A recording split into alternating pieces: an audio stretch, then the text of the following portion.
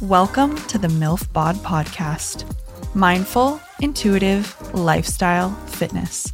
An all-encompassing wellness resource for women featuring some of the most successful, influential mothers and experts out there. I'm your host, Cherokee Luker, mother, model, fitness trainer, and wellness enthusiast. Join me as we dive into all things MILF. I'm so honored to be joined by one of my midwives today, Johanna Storey. I was lucky enough to have her present during the birth of Hunter, and she was a major component that I attribute my successful home birth to. Johanna has such a magical and healing spirit and gives a lot of credit to her ancestors for that. We go all over the place in this episode discussing Johanna's passion for birth work, placenta health, and the benefits of consuming placenta postpartum, Johanna's battle with a rare form of cancer as a child, and how she was able to harness a beautiful perspective on life from that experience. And then Johanna gets really vulnerable and opens up about her 5 failed pregnancies and how she's been able to learn from each of them and is now blessed with a beautiful daughter named Samaya a Dream. Johanna's energy is so strong and her spirituality is infectious. I think every person will be able to take away something valuable from this episode. And I know you all are going to enjoy my conversation with the incredible Johanna Storey, aka the Vagina Whisperer. Listen to find out why. All right, you guys, calling all creatives of LA or anyone traveling to the LA area in need of an event space, photo studio, content location, video space, production services, or grip services. Issue Studio is a unique photo, video, and event space, and Issue offers full-service production in an exclusive, intimate, and private boutique environment. The space is so beautifully curated, you guys, and I can't tell you how many shoots I've done at Issue that have turned out to be some of my favorite shoots to date. Not to mention a bunch of amazing events I've attended over the years where the studio gets completely transformed into the best atmosphere for the perfect party. Also, you guys, the wallpaper in the makeup room is absolutely iconic and it's perfect for the Instagram feed. So I highly recommend Issue Studio for any brand or any influencer looking to elevate their image. It is seriously the most beautiful studio I've ever shot at. And I've shot at a lot of studios here in LA, and it's just so clean. It's centrally located. There's a huge parking lot, which is huge here in LA. So go check it out at issuephotostudio.com to find more details about how you can book this amazing space for your next photo shoot, video production, content creation, party, event, whatever it is that any of you creatives need here in LA, Issue Studio has got you. So go check it out. Welcome to the show. Thank you. Thank you so much for being here today. I have been wanting to interview you for a long time. We haven't seen each other essentially since I gave birth. Yeah. So I was very blessed to have you there present at my birth. And I didn't even know that when I started working with Abby. So it was kind of like this surprise that I didn't even know I was going to get. And I am so beyond thankful that you were there because your energy and just everything that you brought to the room was so important and so helpful for my birth. Well, I'm grateful to have been there and, be a part of the support team. And as part of it, especially when there's such a unique group and all of our energy is mixed well, it was really good. I felt like it was a great experience, especially on the journey of going into motherhood, how much support you need. Yes, it takes a village. It's so true when people say that. And so I was so happy to have you be there, part of my village. Thank you. And I think we had only really met I think you came to one of my prenatal visits, right? Mm-hmm. Yeah. And I was just so instantly drawn towards you and your energy and it was just very comforting to have you there. I would love for you to kind of introduce yourself to the audience and tell me a little bit about yourself. I've been a birth worker between 19 and 20 years. Wow. My mom was a midwife. So that's how I kind of got into midwifery. I got sucked in at 17. Wow. But I saw, I think my first birth was probably about 4. And you were 4 years old. Oh, because your mom. Yeah. Because my mom, because she worked at a birth center that was really busy. And sometimes we had to get up and go. Yeah. Kind of how my life feels like right now. Right. So I've been in the community in LA, the Valley, for that long. Wow. That's incredible. And did you grow up in Guatemala or did you grow up here? No, I was born here. Both my parents are Guatemalan. Okay. But I was born here in actually a birth center in Los Feliz. And I've gone back to Guatemala once. I plan to travel back because my dad lives there now. And so I kind of want to go to receive teachings from traditional birth workers in the Mayan community. Yeah. I feel like a lot of your knowledge and your like innate wisdom is definitely based a lot, and you give a lot of credit to your ancestors. And I love that so much because it's definitely in your blood. Oh, yeah. To do this type of work, which is incredible. It is definitely generational wisdom. It comes from there. My dad is recognized as an elder in the Guatemalan community. Mm-hmm. He's also a healer. Wow. My mom is a healer, very much so. Although she doesn't do births anymore, she's always told me, she's like, once you're taking your own mamas, I'll be happy to come join you in birth. And it just makes me feel so great. I'm like, yeah, this is awesome. And I hope that my daughter, who has been to births and prenatal visits, that she decides to join me in that, you know, this next steps of doing other generational midwifery. Yeah, I'm sure she will because she's being exposed at such a young age. So how old was she when she witnessed her first birth? I took her at 9 months. My sister's home birth.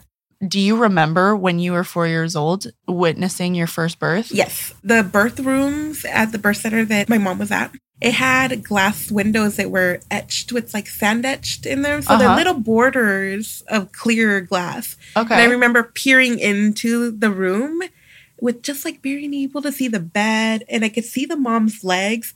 But I saw as the baby came out, which was pretty amazing.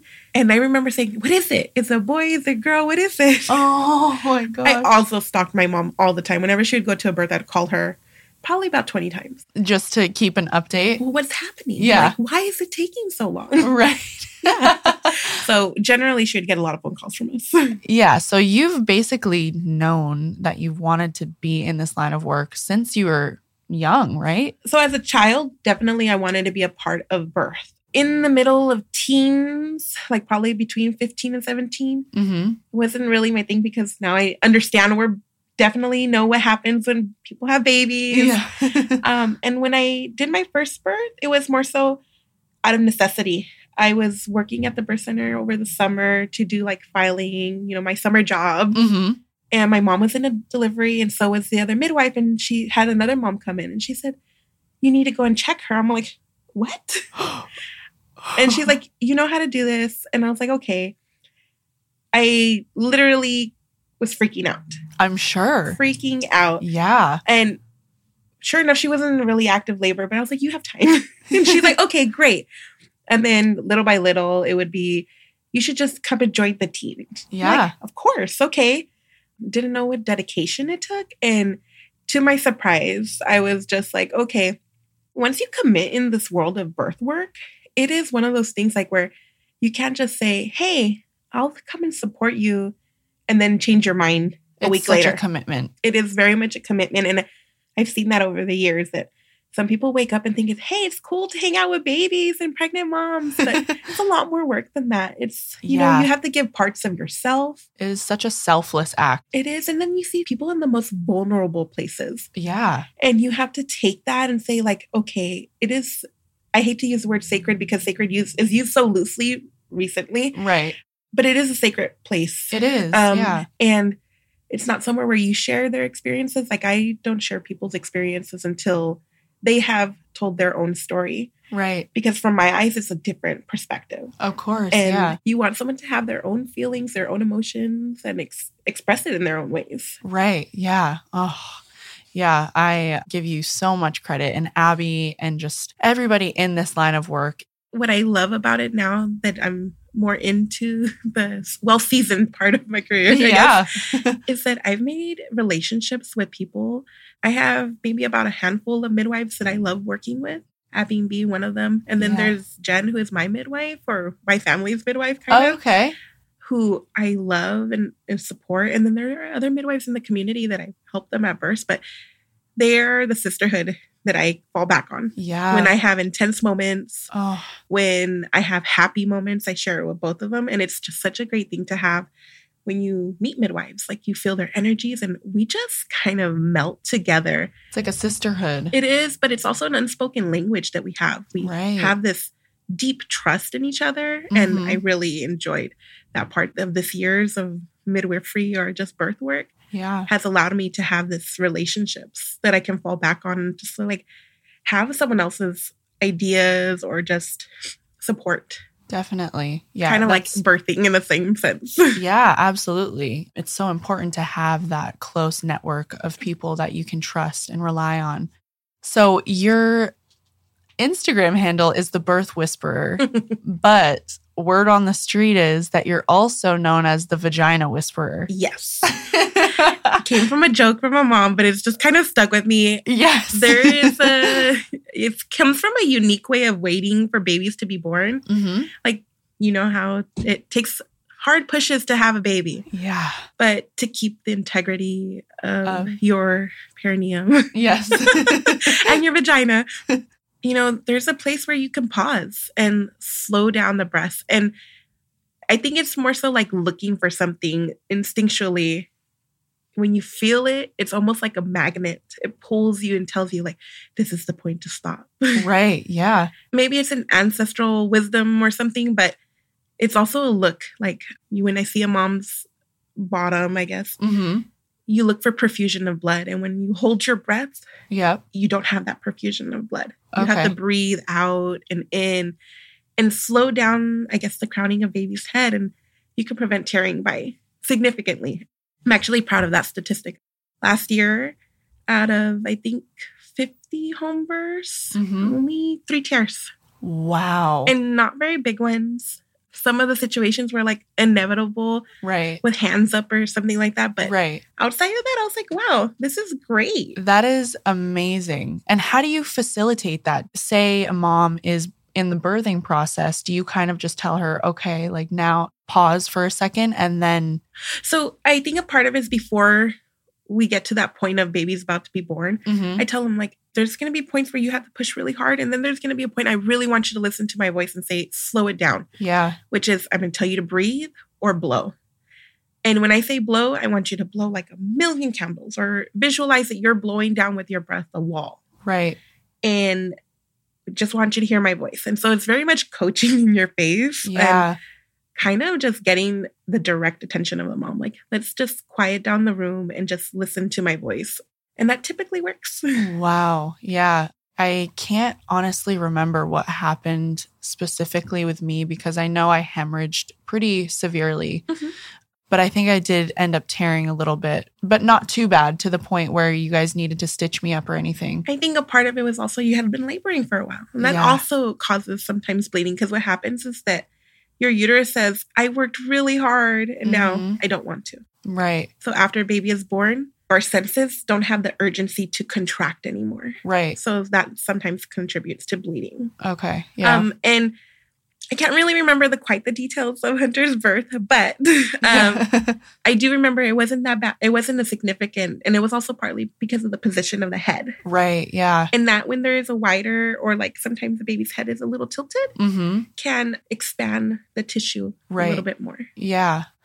Yeah, so you are known as the Vagina Whisperer. Yes, that is such a good title to hold. It is. I would have took it as a Instagram handle, but it was already taken by somebody. Shoot. I know. I was like, darn. Man, that would have been epic. It would have. But that's okay. No, I like the Birth Whisperer. I like the Birth Whisperer too. Yeah, because on top of being a doula, you're also a midwife as well. Yes, I am a midwife.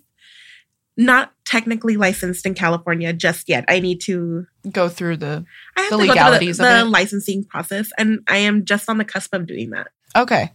Yeah, but I mean, with experience, you are very much qualified as a midwife. I guess in Guatemalan tradition, there is no title of that. Like, you can't call a student person. You are either a midwife or you're not. Right. So I am a comadrona or partera. Yeah. Okay. That is in Spanish. And those are people who are midwives. Okay. And walk with women, but also in different ways. Like it can be the person catching your baby, but also the person helps you through pregnancy. Yeah. And you're also a placenta specialist as well. Yes. Yeah. So there's a lot of different modalities that you use in birth work. So one of the things that you really like to focus on too is like using plant medicine, right? I do. I like herbs specifically for healing, especially postpartum herbs. We don't balance our lives so much with herbs. We use pills. Right. There's a pill for that. I know. Pill for everything. Placenta, though, is one of those things like it is bioidentical to your body. It's going to absorb much better and you're going to have much more relief in different ways.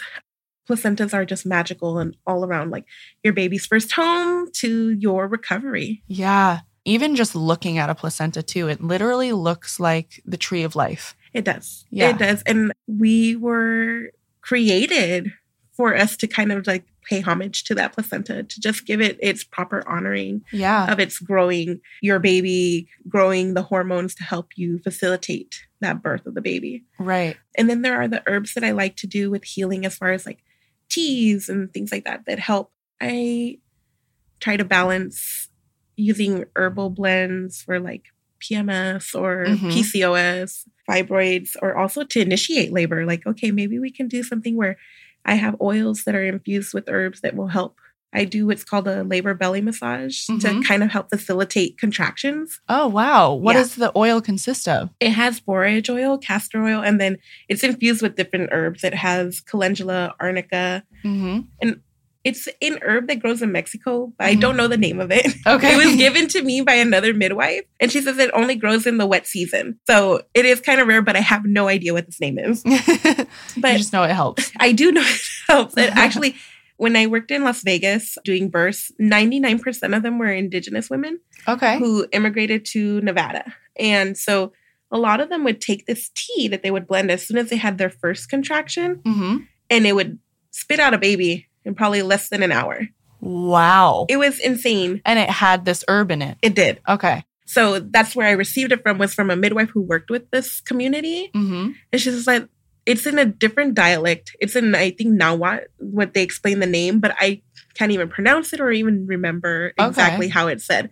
But it's an amazing herb. Wow. So I've had some that I've just been kind of incorporating into oils for a long time. That's great. Yeah. And the massage that I do is that basically it's kind of like stirring up trouble. Let's get some contractions going. And I do a uterine massage, which massage is a nice way of saying it, but it's really to get deep into the tissue and the muscle and kind of cause contraction so that you can get a rhythmic thing going, or even just moving baby around. Right. And sometimes, well, most of the time it does work. And you'll see people, or even if they stall in labor, it really is efficient to get things going. So cool. If you could give maybe 3 tips for facilitating like a healthy birth and a successful birth and a healthy pregnancy, what are some tips that you would give to our audience? The use of magnesium in pregnancy. Yeah. For me, magnesium is one of those things that it helps the elasticity of your skin. So it helps prevent tearing. It's a smooth muscle relaxer. So it does keep you from getting Charlie horses. And overall, at the end, it makes you feel good. It helps you sleep too. It does. It also keeps you regular. Yeah. Honestly, like it's almost too intense for me. And maybe I have to try a different brand though. Sometimes you do have to try a different brand or maybe more water to your magnesium. Okay. So magnesium. Magnesium. The other is that part of the things that I do as a birth worker and with moms that I work with is that I believe birth is emotional, it's very spiritual, and it's beautiful, but labor is mechanical. Babies have to do their own cardinal movements to be born. And you can facilitate that by movement and positioning and just knowledge or self-awareness of your baby's position. So in prenatals, like ask questions, especially if moms who are in the journey of hospital births or don't have someone who's with them.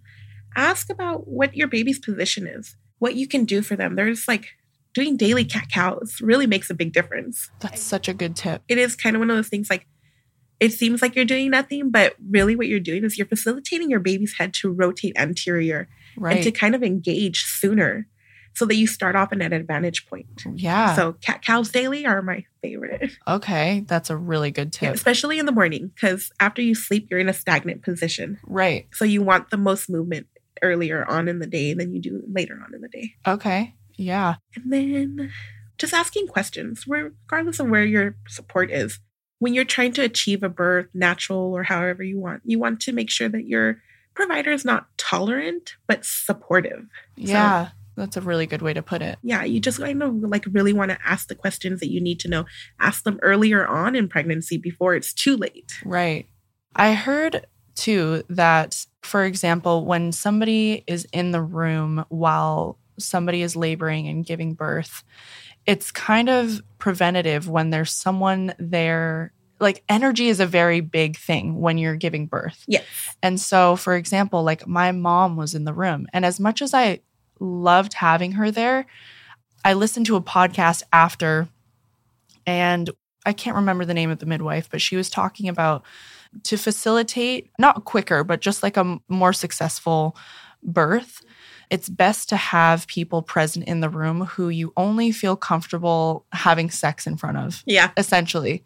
And I think that, not to like place any blame on my mom, but I think that that was almost a factor that was like deterring me from achieving what I wanted. So do you think that there's some validity in that statement? Yeah. I've heard different ways of putting this, that for every set of eyes that are in the room, add 6 hours to your labor. Oh my gosh. There's that. Or interesting. It's a hard part to be a mother and witness your child to have a birth. Right. Depending on especially how that mother birthed. Like what was their support. I will use my mom as an example. I feel completely comfortable with my mom being in the room with me. The difference is that I needed my mom to be my mother, not my midwife. Right. Because me and her have experienced such loss in my pregnancy journeys that I needed her to heal from it. Right. I didn't want her to worry about me or the baby. I wanted her to be my mom and enjoy that moment as a grandmother. Right. But her, totally. I feel like she's the person who kind of got me in the middle of transition to like really push out my baby. Wow. Was she able to kind of stay in that role, or did she kind of take on the role as your midwife? I mean, we were in the hospital and she checked me when we were in the hospital. Like, that's amazing. She's like, okay, baby is super low, but you're 7. And I was like, okay, we're fine. Yeah. But when I needed her to be my mom, she was like, came through like a champ. But in terms of her, like she birthed naturally. She has no questions to ask about natural birth. She didn't project any fears. One of the things she has told us, she's like, I thought you guys would be more dramatic. Just when she labored, she was very quiet. She didn't, but when we labored, I was a ball of emotions. Yeah. But it didn't inhibit me. I needed her there. Good. Other situations in births that I've seen is that moms tend to just kind of project their fears. Yeah. And again, if they're not all in and they're not the person that tells you like, yeah, you should have a home birth, maybe keep them in another room or tell them when the baby's there. Yeah. I agree. And I love you, Mom. It's not that I didn't want you there, but yeah, I think too, because you are in such a vulnerable state, you're so susceptible to everybody's energy in the room. Yeah. And if there's a one little slight thing that's off, it can kind of prevent you from getting to where you want. And I think that's kind of why mine took so long. I remember, I think, sitting next to her after your birth and like just sitting there with her. And she's like kind of like sitting in this like feelings. It's a hard thing to witness. And I don't think it's a hard thing to witness your child becoming a mother. I think what it's hard is for anyone who loves somebody in the birthing process. It's hard to witness someone in so much intensity. Yes. And not take away that feeling from them. Right. And just like not being able to take it from them. Mothers especially, like they don't want to see their child in intense moments. Yeah. It's not suffering, but yes. Yeah, well, in most of the cases, it is in a sense. There is a fine line between suffering and empowerment. Right. Suffering where you are beyond the point of where you cannot bond with your baby after, that's always a thing. Right. But when you're at the point of like where you are just in that intense moment and you are overcoming it, you feel invincible. Oh my gosh. And everything in your life, you'll put it like, I had a baby natural at home. There's nothing I can do. Exactly. But I saw your mom and I just thought like, I think she also birthed the new person in the same way. She was like in it and saw the vulnerability and also saw the power in it. Right. I think most people would have been like, no, let's go to the hospital. But she didn't say that. Right. She was like, she was there. She was there. She was there. So I think she kind of came anew from that moment. Yeah, I agree. And I just recently learned that it was actually her first birth that she's ever witnessed. So maybe that was also a contributing factor as to why she was, But I found that very interesting when I heard that midwife say that you should only give birth with people in the room that you feel super, super comfortable with. Right. Because there are such thing as orgasmic births, which, have you witnessed that before? It's not so much to say orgasmic, but euphoric births. Interesting. Where they smile through the moment. Wow. And I mean, clearly smiling, baby half out of them, and they're still in smiles. That is amazing. Typically it's usually second, third time moms. Yeah, that makes sense. That makse sense. First time moms, I've seen some where they just really are steady in the course and they feel that moment. Like that empowerment moment is very euphoric.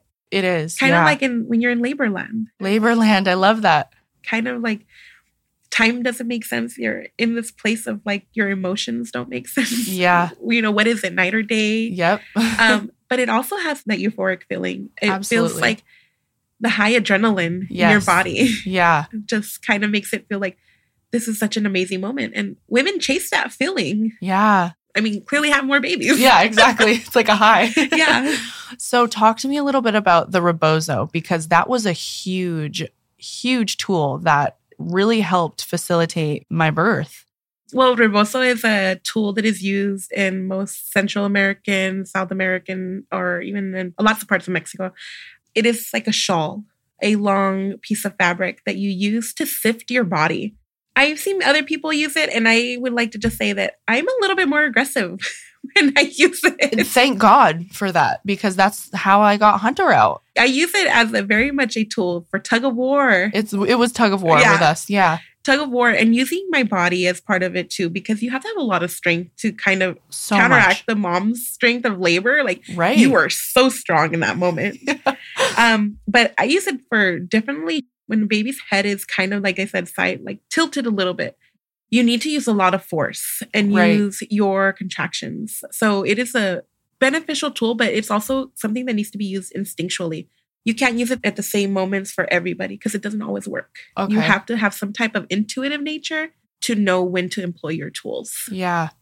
And I feel like it just comes so naturally to you. It's amazing. Sometimes people say like, oh, I hear you have magic hands. So I'm like, sometimes, you know. You like, do. It kind of is one of those things like I maybe don't give myself enough credit for it. But it's also because I don't know where it comes from sometimes. I just feel like, okay, let's just do this. Right. And maybe it is an ancestor who tells me like, hey, use this. And that's where my gut instinct goes. But it is one of the best tools that I feel like I pull out of there and we use it and I am baby so comes forth. Thankful for that. And two, I mean, you were so strong for me. I mean, I can't even imagine how you must have felt physically after all of the births that you go through, because for everybody in the room, it's physical, it's emotional, it's mental, it's spiritual, it's all of the things. I typically say that most births, years down the line, I may not remember every aspect, but I feel like there's always a connection somewhere. Right. Yeah. Some births take lots of parts of me emotionally, and I usually say like it takes me a day or two to recover from a birth. And sometimes I feel sore, maybe not as sore as a mom after birthing, but if I had to use my strength in it, I get sore. And I feel like, okay, I can only imagine what the mom feels like. Okay, this is how I feel. Yeah. But a lot of parts of me, like mentally, it's not an exhaustion feeling. I don't think that I could be ever exhausted from birth. Mm-hmm. I think it's a level of vulnerability for me to kind of like give those parts of me. Like you have to recharge after, I feel like. Yeah. And recharge in a way of like, okay, taking a teaching from every birth. Yeah. What did I learn? Because I will continue to learn even if I keep doing this another 20 years. Because every birth is so different. Yes. And even if you have the same circumstances, even the same mom has a unique birthing experience with every baby. Right. So kind of the same way, I always feel like I take something from it and I have to just kind of sit with it and just feel like, what did I learn from this moment? What could I have done better? Just reflect. Yeah. Talk to me a little bit about placenta health and the benefits of ingesting placenta after baby. Sure. Like I said, when your placenta leaves your body, a lot of hormones just kind of skyrocket down. And then when your milk comes in, typically hormones just skyrocket up. So it's like a little bit of a roller coaster. What the placenta does, it has a lot of benefits. Part of it is that it eases those hormonal things because it can change brain chemistry. It holds hormones for that. So those baby blues can be kept at bay from the placenta encapsulation. Interesting. Okay. Even taking them as a smoothie, like just consuming placenta in any form can help. It helps your prolactin levels. So breast milk can stay at a normal level or even increase it. It's also kind of like an organ. So you have iron in it. And because it's, again, your organ, it absorbs much better. So you feel the energy from that. What's your preferred way of taking it? Do you prefer encapsulating it? Or do you prefer doing it in a smoothie and just doing it all? This is just me. Yeah. I don't think I could ever have consumed my placenta raw. Yeah, I don't think I could have either. Partly is that I would assume it has a very coppery taste to it. Yeah. Because of all the blood that's still in it. Right. But I prefer the raw method where you just clean it. And I also feel like a part of my process is that I honor the placenta. I don't call it Reiki, but it's giving my energy to it. Yeah. Thanking this organ for facilitating the birth because it housed your baby, the health of it. So I do prayers over it. I hand encapsulate as well because I want the good energy to go back into it. Yeah, that's beautiful. So I try to stay away from using as little things like stainless steel or glass products as much as possible. Right. Because I want your organ to be pure as possible. Yeah, you encapsulated mine for me. And I remember you telling me that with a normal placenta, you usually get something like 150 capsules. So the average is 90. Oh, 90. 90 capsules. And then with mine, I was able to produce, 200 or something? It was a huge placenta. I do remember that of your placenta. Why was that? What makes that happen? Typically, the health of the mom. Okay. How well did you eat? I can look at placentas and tell whether the mom is vegan or has animal interesting products, like if they eat meat or even just eggs. Really? Yeah, because for some reason, vegan moms, their placentas, they're big, but they grow thin and large. I normally see them and they grow kind of like a glove, like the hand spreads out really big, but on the thinner side. But moms who eat all kinds of foods and it just lays down a good foundation. Maybe it is partly in the beginning of pregnancy. Okay. Most moms have nausea. So everyone craves those carbs because of nausea. And the placenta needs that to thrive. Carbs. Yeah. That's the one thing most people don't want to eat, but it's what our body needs to establish a good placenta. Oh, I needed that. Yeah. 100%. So I think that's part of it is that you had a very healthy diet. Also, it contributes to the size of the baby. How big of a baby do you need to have a big placenta? That makes sense. Yeah.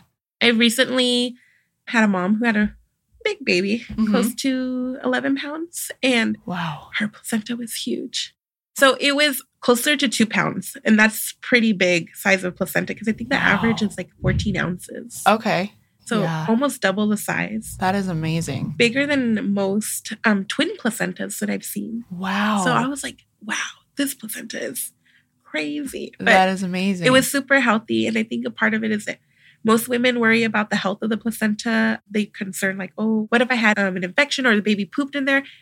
I don't use any parts of the baby side. I only use the mom side. Oh, okay. So the cord, the membranes, that stays, I don't use that. Okay. So it's pretty much all you. Yeah. So that process, is that pretty time consuming to do? So I think the hand encapsulating part is the longest part. It is typically anywhere between 36 hours to 48 hours, turnaround time. But I can hand encapsulate. Sometimes it might take me 5 or 6 hours to do that. And again, it's really what I'm feeling in the moment. If I took a part of the person's birth, I kind of reflect on the emotions of it. The tears that came with it. And I guess I'm a very spiritual person. So I'm just kind of thanking my ancestors, thank you for allowing me to be at this birth. But not only that, to just process this placenta and just give all the good energy for recovery. Yeah. For whatever your needs are. You might not need it for recovery, but whatever your feelings are that you need for your recovery for birth, this is what goes into it. Oh, that's beautiful. All right, my MILF fam, as you all know, I'm always looking for ways to aid in becoming the most optimal version of myself, mentally, physically, spiritually, and emotionally. And one of the things I do to support myself in doing this is by taking my vitamins every single day. And I know it can be overwhelming sometimes with all of the supplement brands out there, but one brand that I've been a huge fan of for years now is Wealthy. Two products I absolutely love by them is the Her and the Sweat. And they just recently sent me the Vision gummies, which I am so excited to try and see the results from. Get it? See the results from the Vision gummies? Which I think is so cool that they are pioneering advocacy for vision health because, you know, we're always looking at our screens every day. And it's something that I think a lot of people just put on the back burner and dismiss. But the Her is a great way for women to get their daily dose of biotin, vitamins A, B, C, D, E, calcium, hyaluronic acid, magnesium, and selenium. Just all of the great things that us women need and are probably lacking, and it's all in one. And then the Sweat is something I like to take before a workout to just help enhance my burn with the natural caffeine. And there's also dandelion root in there to help with my metabolism and digestion.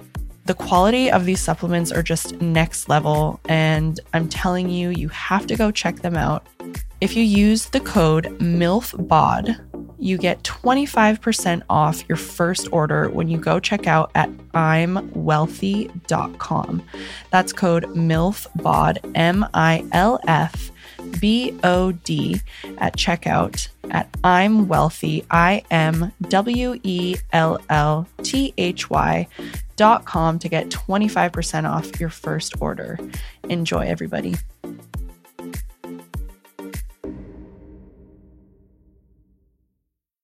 So in your ancestral line, there are a lot of healers, right? There's some shamans. What is your dad? Is he considered? So my dad doesn't like the title of shaman for some reason, which is understandable.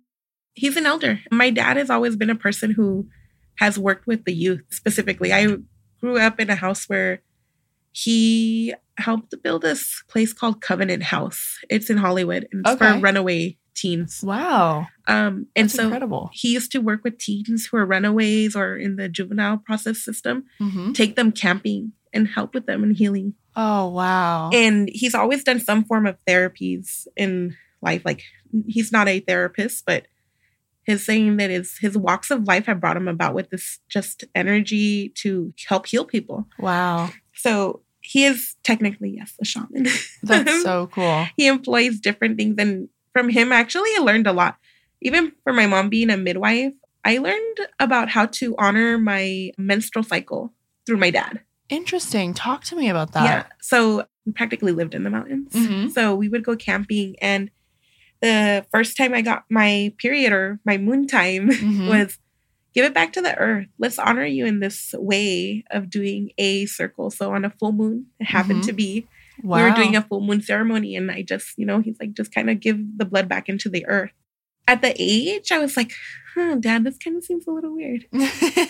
But I'm thankful for it because it's always a memory that's going to stay stuck in my mind forever about how to honor that cycle. And then going on to learn that I've had a rough history in having pregnancies and babies. So now it resonates so much for me. Like, I'm so thankful that that menstrual cycle was the pivoting point of knowing that someday I will be able to have babies. Right. And I'm thankful for all the pregnancies that I've had and even with my living daughter. Right. But I remember that moment of like, okay, I'm giving it back to the earth and then I will, honor it. I will receive from it.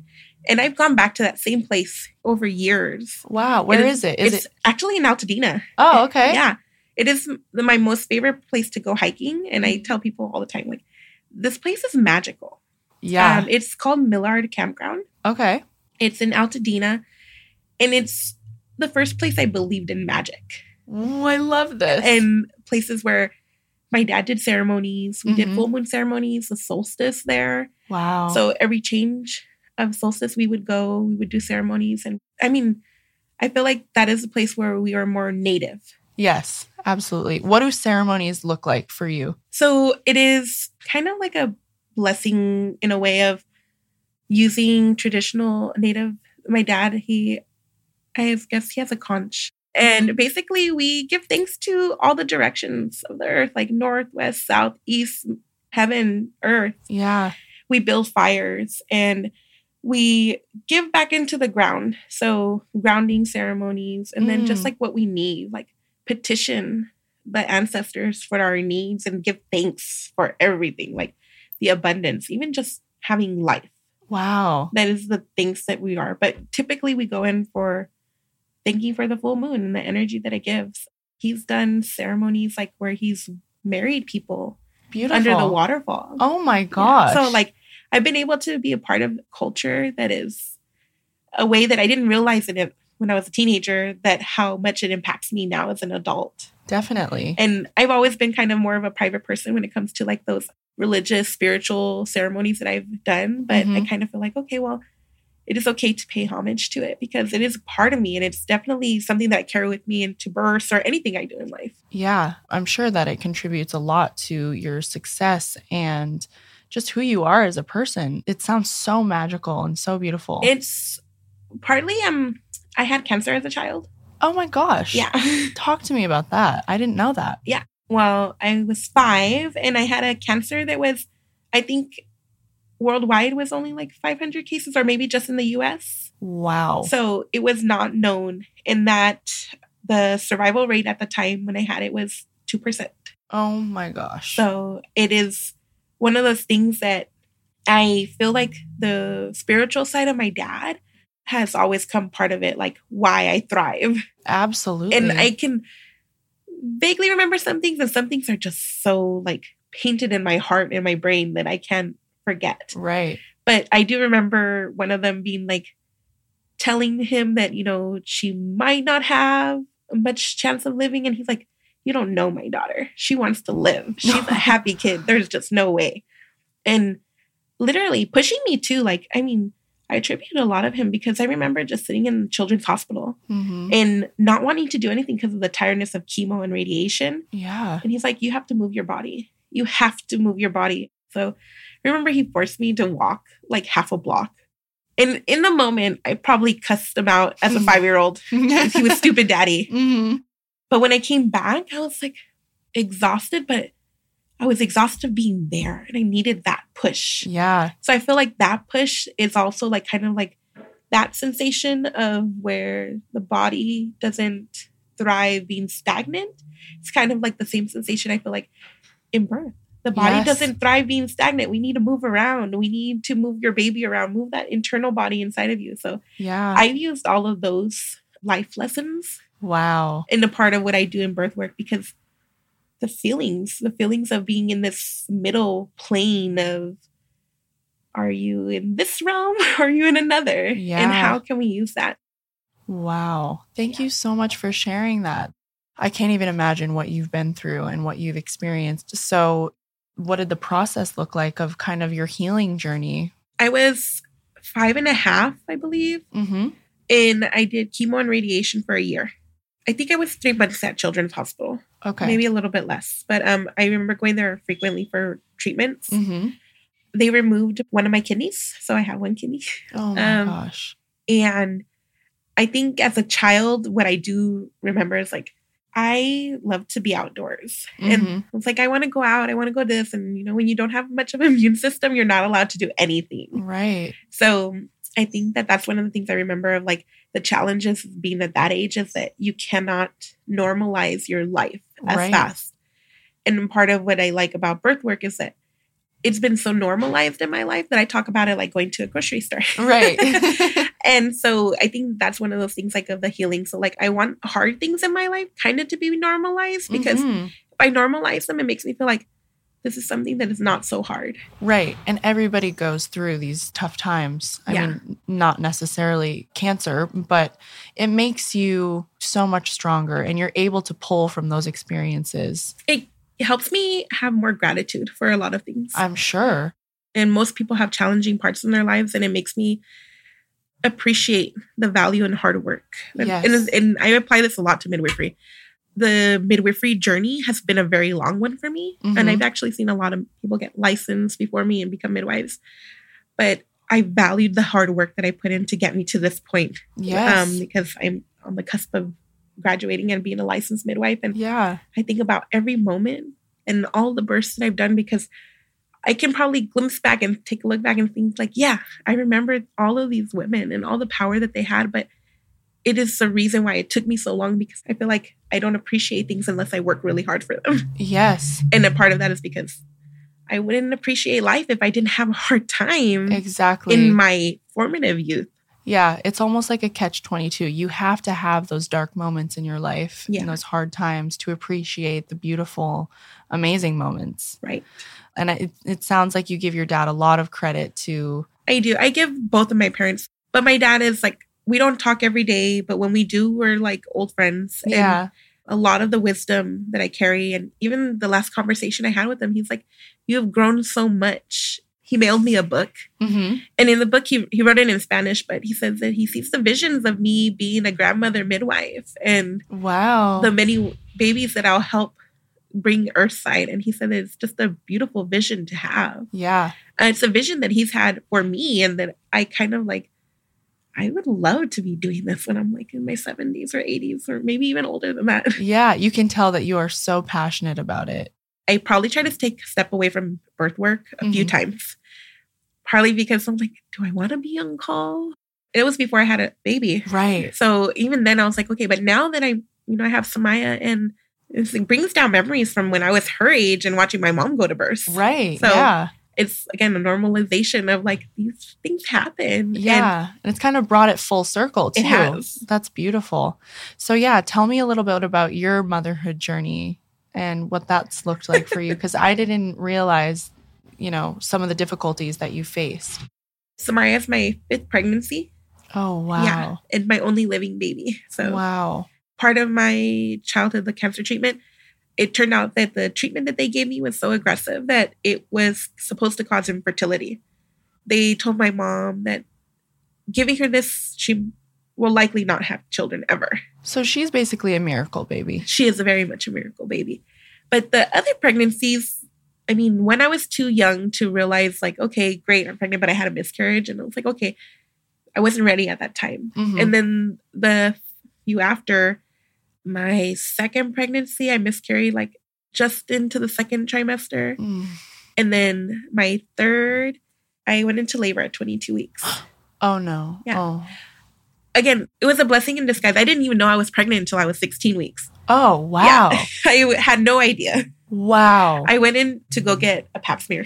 And I was like, I want to get my periods a little bit normal. Maybe I should try something more medical. Like, clearly what I'm doing is not working. Right.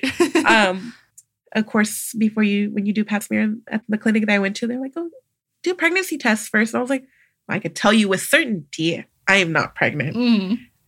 I'm a birth worker. I would know. I would know. And the lady comes back into the room where I'm waiting. She's like, so congratulations, you're pregnant. It looks like you're like 20 weeks. I was like, no way. You're in the wrong room. Yeah, you got that wrong. And they started laughing. I was like, you're in the wrong room. And she's like, no. So she goes against the doctor. And the doctor comes and she's like, you're pregnant. I was like, there's just no way. And she's like, well, you're probably about 20 weeks pregnant. I said, well, if I'm pregnant, you could hear a heartbeat. Let's try to listen for that. If there's no heartbeat, I can tell you we're not pregnant. I heard a heartbeat and I was like shocked. Wow. And the most shocked I've ever been in life. Yeah. And I was like, holy crap.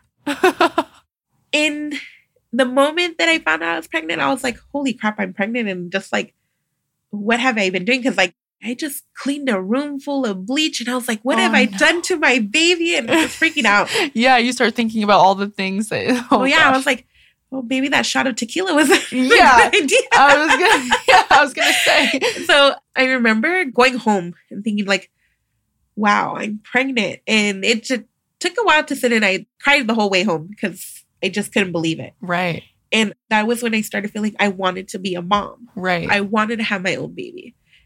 And then, like, again, fears just start to set in because, like, if you didn't know, what can happen? So I was like, we need genetic testing. I need to do all the things. And then when we found out I was having a girl, I was like, okay, she's healthy and everything seemed normal. But 22 weeks, when I hit that moment, one day I just went into labor. And I had no idea I was in labor either. What did it feel like? I felt very constipated. Oh, That's okay. all. I thought I had a stomach bug. And I was like, oh, I need to go to the bathroom. And I was in my mom's house. And my sister was there and she's like, why are you crying? And I was like, I need to poop so bad. It just hurts so much. Nothing is coming out. Yeah. And I then had the need to get undressed. So she called my mom. She's like, oh, Joanna's being very weird right now. She's like crying. She's getting naked. She's like, she's trying to poop. And so I was like, maybe if I get in the shower, this might relax my body. Mm-hmm. I got in the shower and it was the worst idea I've ever had in my life. I was like, why does it hurt so much more? Oh, no. I went back to the toilet. My mom tells my sister, tell your sister to put clothes on and take her to the hospital. She's in labor. Oh. And I heard her on speakerphone. And when I heard that moment, I was like, oh, shit, I'm in labor. And then it didn't feel like pooping anymore. It felt like contractions every 2 minutes. Oh. And I had been telling women what to expect for labor for years. Right. But until you experience it yourself, you don't really know. You don't know until you're on the other side. Yeah. So labor happened and she rushed me to the hospital and I told her to take me to a hospital where I thought I would have received better care. Mm-hmm. But I really didn't. I got there. I was crying because I was really pushing. And then they wanted me to sit in a wheelchair. And I was like, this is why people don't go to the hospital to have babies because there is no compassion. There's no compassion. And so I got there and the doctor looked at me and the look on his face was like, you probably have like 5 kids at home. Don't worry. And like, so I got very dismissed and he checks me and he's like, oh, well, you're 10 centimeters, push your baby out. And I was like, no. And then after I had a contraction while he was checking me, I was like, just take your fucking hand out of me and I'll do whatever. And my water broke while his hand was inside of me. And I was like, oh.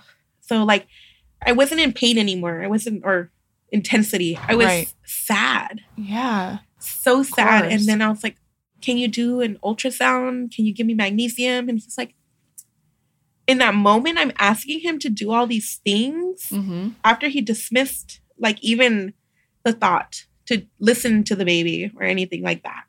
My mom and my midwife, the midwife who delivered me, came into the room. And so I'm asking him these questions and he's like, how do you know to ask that? And then my midwife, like Tanya. They don't want you to know. No, they don't want you to know. But she's like, goes and tells him, this is a very much wanted pregnancy. I'm her midwife. Her mom's a midwife and she is a midwife as well. And so you need to do whatever you can to save this pregnancy. It's like the guilt on his face was just the feeling of like, oh shit, I'm in trouble. Yeah. Because these people actually know what they're talking about. Not only that, so he stopped talking to us and he started talking to my boyfriend at the time and just basically said, if she's upset about this, she could see me postpartum, but next time she needs to be seen for a cerclage. And it was the end of the conversation. Oh my gosh. And in that labor experience, my mom stayed with me and they told me I should probably get an epidural because it was an emotional place. And I was like, I don't want to feel anything. I just wanted to be numb. Right. So when it came time, I asked if I could speak to neonatology and to see if there's a chance that if she was big enough, would they do anything? And they said, well, in this circumstance, probably not.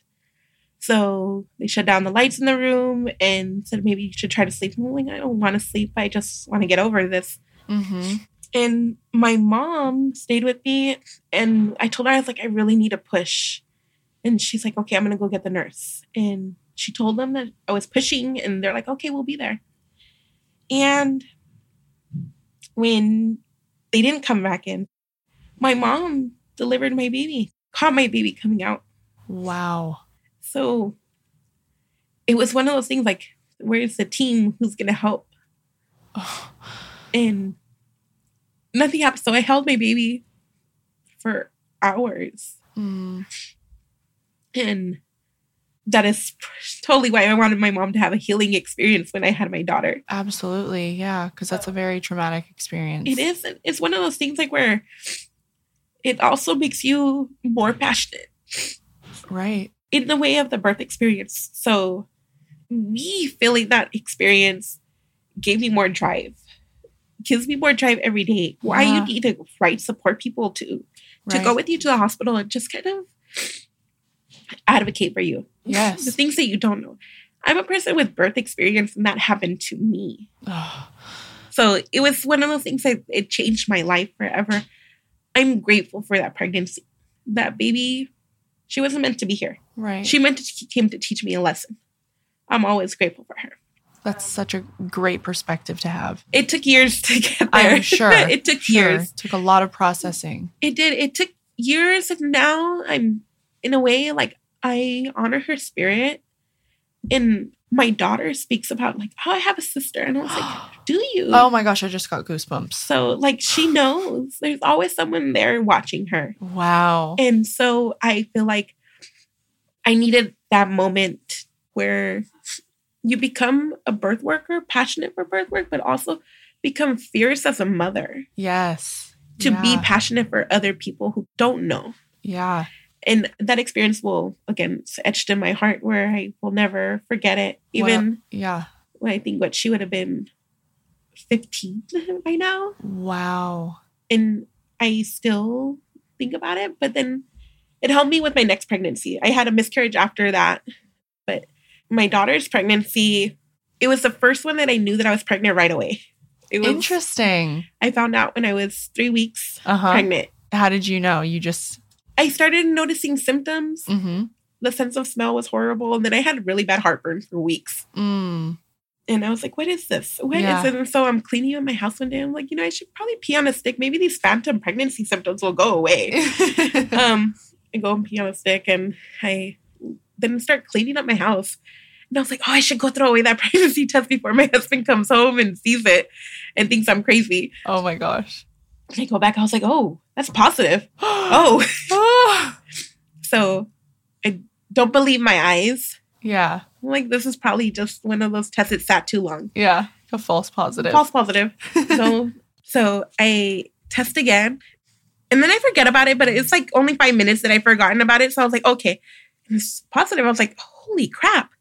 And then I go out and I buy 6 more pregnancy tests because I still don't believe it. Right. And then I send a message to a few friends and I was like, line eyes or is that a positive? And then it looks like a positive. Oh my gosh. So then I wait for my husband to get home, show him these many tests. Yeah. And he's like, what is that? And I was like, I think I'm pregnant. I think it means I'm pregnant. And he's like, don't you know? You should know, right? And I was like, I should, but I don't. And right, like you couldn't believe it. I was a mom in that moment. Yeah. Like I'm a mom in that moment. It's hard to differentiate sometimes, like between a mom and a midwife. But I was in my mom brain. Mm-hmm. I was a mom, and the happiness and hopefulness of having a baby was just so alive. But in the moment, I took the probably 3rd pregnancy test, and I was like, this is definitely a genuinely positive test. Yeah. I knew I was having a girl. It's a girl. Wow. And so my pregnancy journey for her was just kind of a little bit different. I was like, okay, cautiously optimistic. Mm-hmm. But literally, when I found out she was a girl, we did genetic testing early on. And I was like, I knew it. Yeah. I knew it. We knew her name right away, too. I love her name, by the way. Thank you to my husband. He's the one who named her. It's Samaya. Yeah. And then A Dream. Yeah, A Dream. I love that. So it was one of those things we wanted a unique name. He liked the name Soraya, but I was like, I only wanted if we could spell it with an X. Like, that's the only way we could do it. Yeah. It's like, no. So I was like, okay. So then he changed the letter and he said Somaya. And I was like, I love this. That's beautiful. I said it maybe about 20 times. And then he said middle name. He picked it. And I was like, oh, yeah, this is her. Yeah. This is her.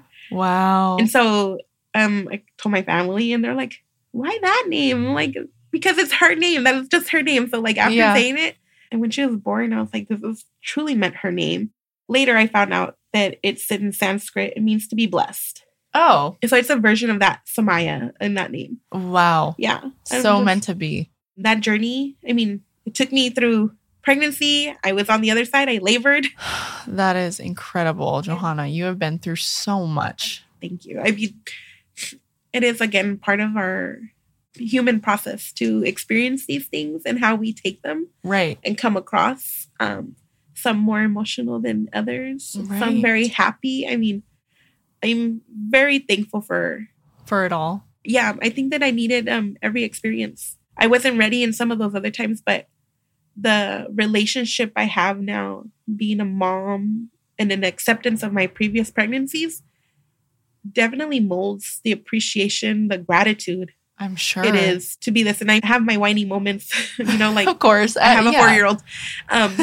But even then, like, every night I look at her and I trace her face with my fingers when I can. But it really does make me very grateful for every journey. And then I'm also grateful for every mom who gets to experience this. Yeah. Gets to experience their rainbow baby, who gets to experience the birth of their baby. Mm-hmm. And even just the women who are, just even thinking about having a baby. Like, then when they're in that process, like when the thought is like, okay, we're maybe going to go on this journey, or even calling their baby down from the stars. Yeah. Actually, Abby said that and I love it. Oh, Call your baby from the stars. I love that. That's beautiful. It's really one of those things, like accepting this little spirit into your life. And it's part of like any journey that I really enjoyed. Wow. You're such a warrior. It explains so much because, I hadn't really gotten the chance to get to know you on a personal level just because everything was so quick and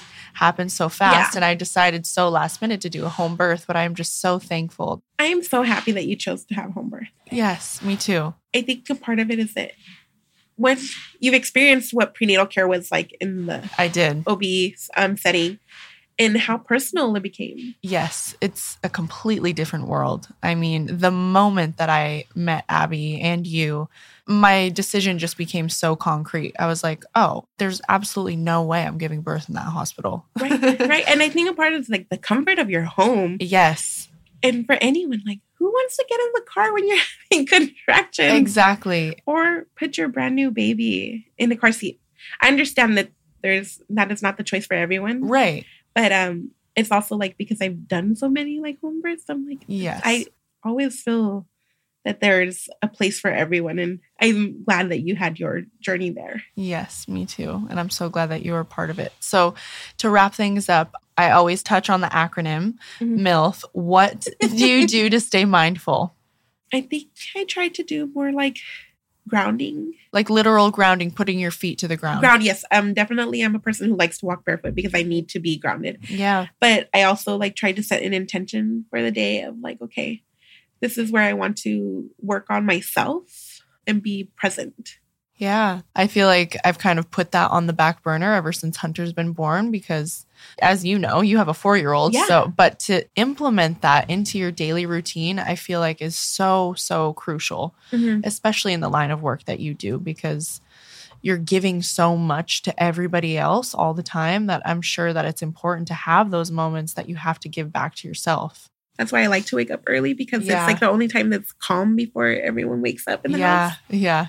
My husband actually, he goes to work pretty early. So sometimes when he wakes up and Samaya's still asleep, that's like my 30-minute window of like, okay, I'm going to drink my cup of coffee or my cup of tea and setting your intentions for the day. And definitely be barefoot. Yeah. That's how I was raised. Yep. I would bury my shoes in the sand as a child. Yeah. Don't wear them. Yeah, it's so good for you. I always let Hunter run around barefoot as much as possible. Yeah. How do you listen to your intuition? I guess I want to say like whenever I'm in a moment of like where I need to be guided, I take a pause. Yeah. Take a breath.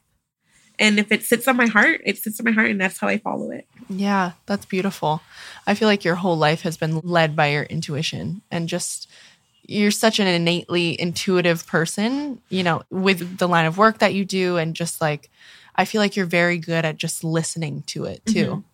Those brief pauses that I can take for, especially in birth work, to follow the intuition is like, you only have a millisecond to decide. Yeah, that's true. But it's, again, like those magnets. It's a magnet that gives you a pull. Yeah. And says, go. Yeah. Having that visualization of having a magnet, that's a good one.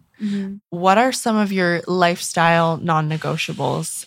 So I do a lot of prayer and spiritual guidance for my ancestors. I light daily candles. That's beautiful. I sage my home. Oh, every day. It just without fail. Even if I'm gone for 36 hours, the second I get home, this happens. And part of it is because it has to cleanse my energy. You pick up so much off the streets. Big part of it is also because we are in a lifestyle of social media. Mm-hmm. And even if you're not directly talking to a person, but those sets of eyes that you open up into your world, you need a cleansing. So I do that every day. Wow. Without fail. That's amazing. What's your fitness routine? Oh, wow. I don't really have a fitness routine as much. Because you're so busy. I mean, I actually used to work out a lot and I love working out. Part of it is I had lived with a fitness trainer as her nanny when I took a break from midwifery. And I ran every day. I mean, wow. Literally, it was wake up at 5 a.m. and run. I think at some point I would run a 6-minute mile. Oh my gosh. Yeah. It's one of those things I love to do, but because running, the world stops. Yeah, that's very true. That's why they say people get a runner's high. Yeah. And part of it is also too that it's the moment where time doesn't make sense because 6 minutes doesn't feel like 6 minutes when you're running. No. And so like it makes you escape that illusion of time. Like how much time are you doing this? But I used to do 1 hour every day. But again, I think my fitness routine is mostly like doing birth work. Birth work is like... It's such physical work. It is. Yeah. I mean, hip squeezing is... Oh my gosh. Definitely have to be strong for that. And part of it is also standing. But a lot of the birth work is where I probably keep my fitness because I have to do a lot of holding. Right. Spiritual holding, holding space, but also physical. Yeah.